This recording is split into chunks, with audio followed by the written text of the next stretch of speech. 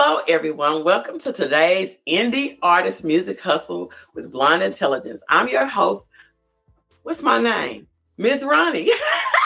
Today we have a very special guest.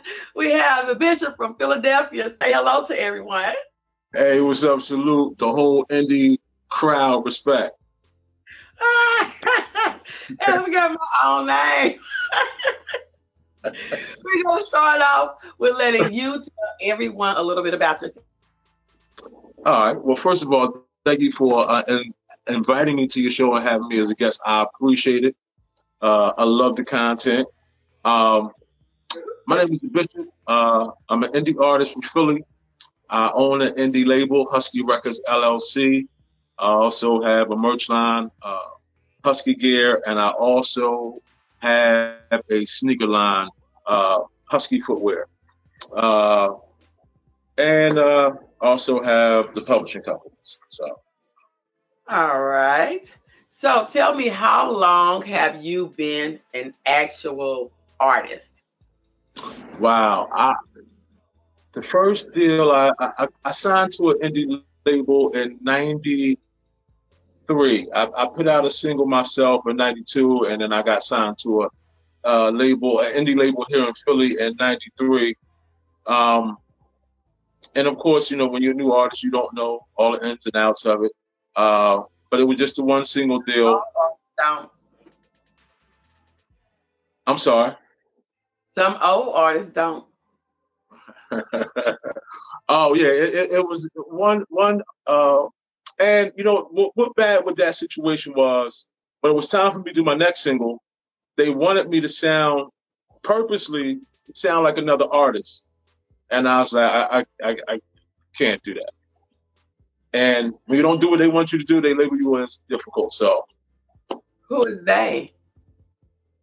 The label was called 4x4 Records out of Philly, and the owner. No.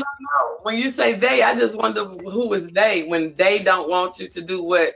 Who is they? I want you to explain who is they. Oh, I'm sorry. The industry, the powers that be. If you do, I want you to tell on nobody. No, I'm not telling on nobody. But what I'm saying is, in a lot of cases, if you don't play ball the way they want you to, then you know you can exit, or they want you to exit, and it don't have to always be on bad terms, but. You know, when you come into this music thing as an artist, you better know your limitations. You better know what you're willing to do and what you're not willing to do, because they will have you selling your soul. Once they know they can buy your soul, they'll pay for it over and over again. So you have to sometimes set standards and say, I appreciate the opportunity, but that's not my thing, you know? So, and that's where I was at. All right. Tell me about your latest single. Oh, wow. You know what? The latest single I have out, actually, it drops June the 11th. I'm not sure when you're going to view this, you guys, but which is tomorrow in this case. The single features a really great producer, singer, songwriter, a gentleman named Tone Jones. He's singing the hook. He produced the record. And Good Morning is a different, it's hip hop, but it's different purposely. And the video on the song will be available tomorrow. Is it the song I listen to? Yeah. I enjoyed that song. And when I got ready to do the interview, I was excited about doing the interview because I wanted to ask you about the process in that song. But I'm going to let you go ahead and finish telling everybody how great the people were that you worked with and everything. And then I want you to tell me about the process that it took to do that song. Well, you know, when I first heard that track, the moment it came on, me personally, when Tone let me hit, I fell in love with it from the gate. I wanted to write to it immediately. And one reason why I chose to release this record in the summertime, it has a summertime feel to it. It smell like a barbecue to me. Like, you know what I mean? Smell like, where the barbecue at? You know what I mean? And it has good vibes, good feeling. Look, if somebody's pick that song up. Hey, Lays, I got something. I need you to make a coleslaw flavored potato chip to go along with this song. We can talk about it. There you go. There you go. So that's where I was at with it. I wanted to song right here that he got out. We need this song. You hear me, Lays? We need this song for the commercial background, for the new chips, the coleslaw flavored Lays potato chips for the summer. I'm telling you, Lays, coleslaw flavored potato chips and this song for the commercial. Yo, thank you for the plug. You know what? That would actually really work. Like the song. It would really work too. So, but and again, it's got that. It's one of those records that you can listen to with your mom around, with your kids, by yourself. I'm not cursing in the record. It's just a feel good record, and hopefully a little thought provoking. I try to always add content to my music, so hopefully it'll make you think also a little bit. So, okay, so I want to ask you this question. I have discussed with different people and got their thoughts on it. And people always say that hip hop or rap is the only genre that has like an age limit on it. What are your thoughts on that? Agreed. Listen, it's funny you're talking to me about this because I was talking to my children about that, and I was telling them one day, look at how a person like Mick Jagger is revered in the rock world. Like, they basically bow to this guy.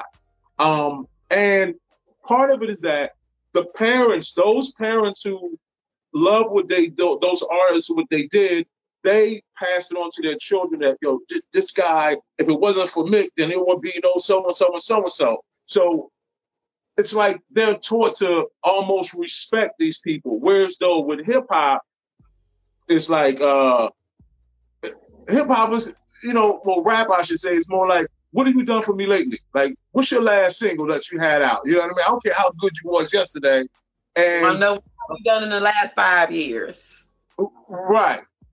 You know what I mean? You went platinum 10 years ago. It don't matter if you went platinum 15 times 10 years ago. What have you done in the last 5 years? What have made you relevant today? How many followers do you have? How active are you on social media? You talking about me? How many, am I active on social media? Or you just saying in general? That's what it is today. They ask. Yeah. Exactly. They ask, and it's unfortunately, it's not even about the music no more. It's more about how many followers do you have? Popularity. You know what I mean? And it's like, and I'm not knocking that, but there was a time when it was about the music.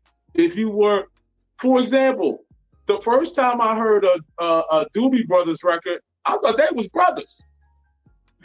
I really did. But when I found out they wasn't, it didn't matter. It was good music. I could care less what color they was. You know what I mean? So it was just about the music. And now it's more about how many likes you got, how many followers. And I want to say something about that.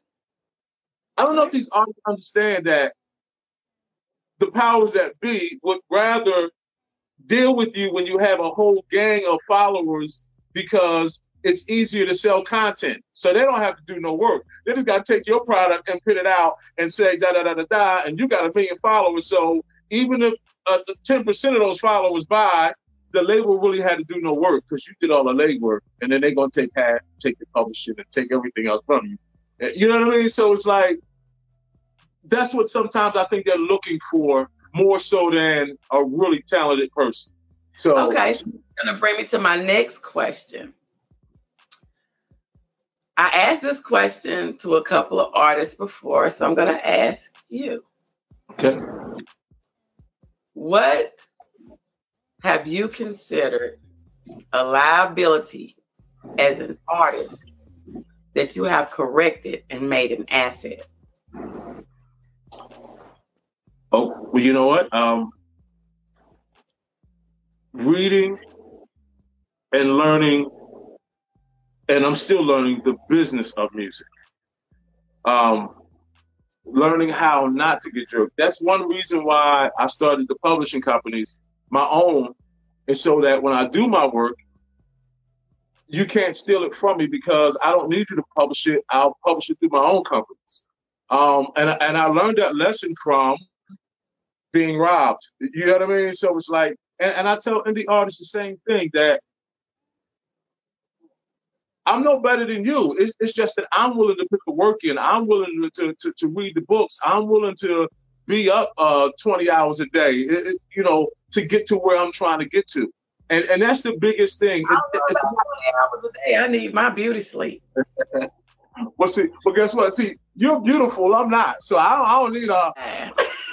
Yeah. So, but you got to really put the grind in.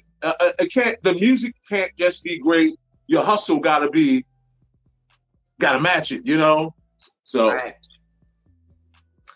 So tell me, what do you think about social media? Social media is good. It has its good points and it has its bad points, Me, myself, honestly speaking, I don't know if this is a good or a bad thing, but I just really use social media myself to promote music, to let people hear new music, to promote my clothing brand, things of this nature. I think people, not purposely, but sometimes forget that you're on social media. So every little detail of your life, you don't really have to post. You know what I mean? It's like, my cousin came over. It's like, okay. You know what I mean? So it's like, and that's one reason why I just kind of rather use it on the tip of for the business, for conducting business, because it can get crazy sometimes. Okay. So tell me about Husky Records. Okay, well, Husky Records is oh wow, that's everything to me.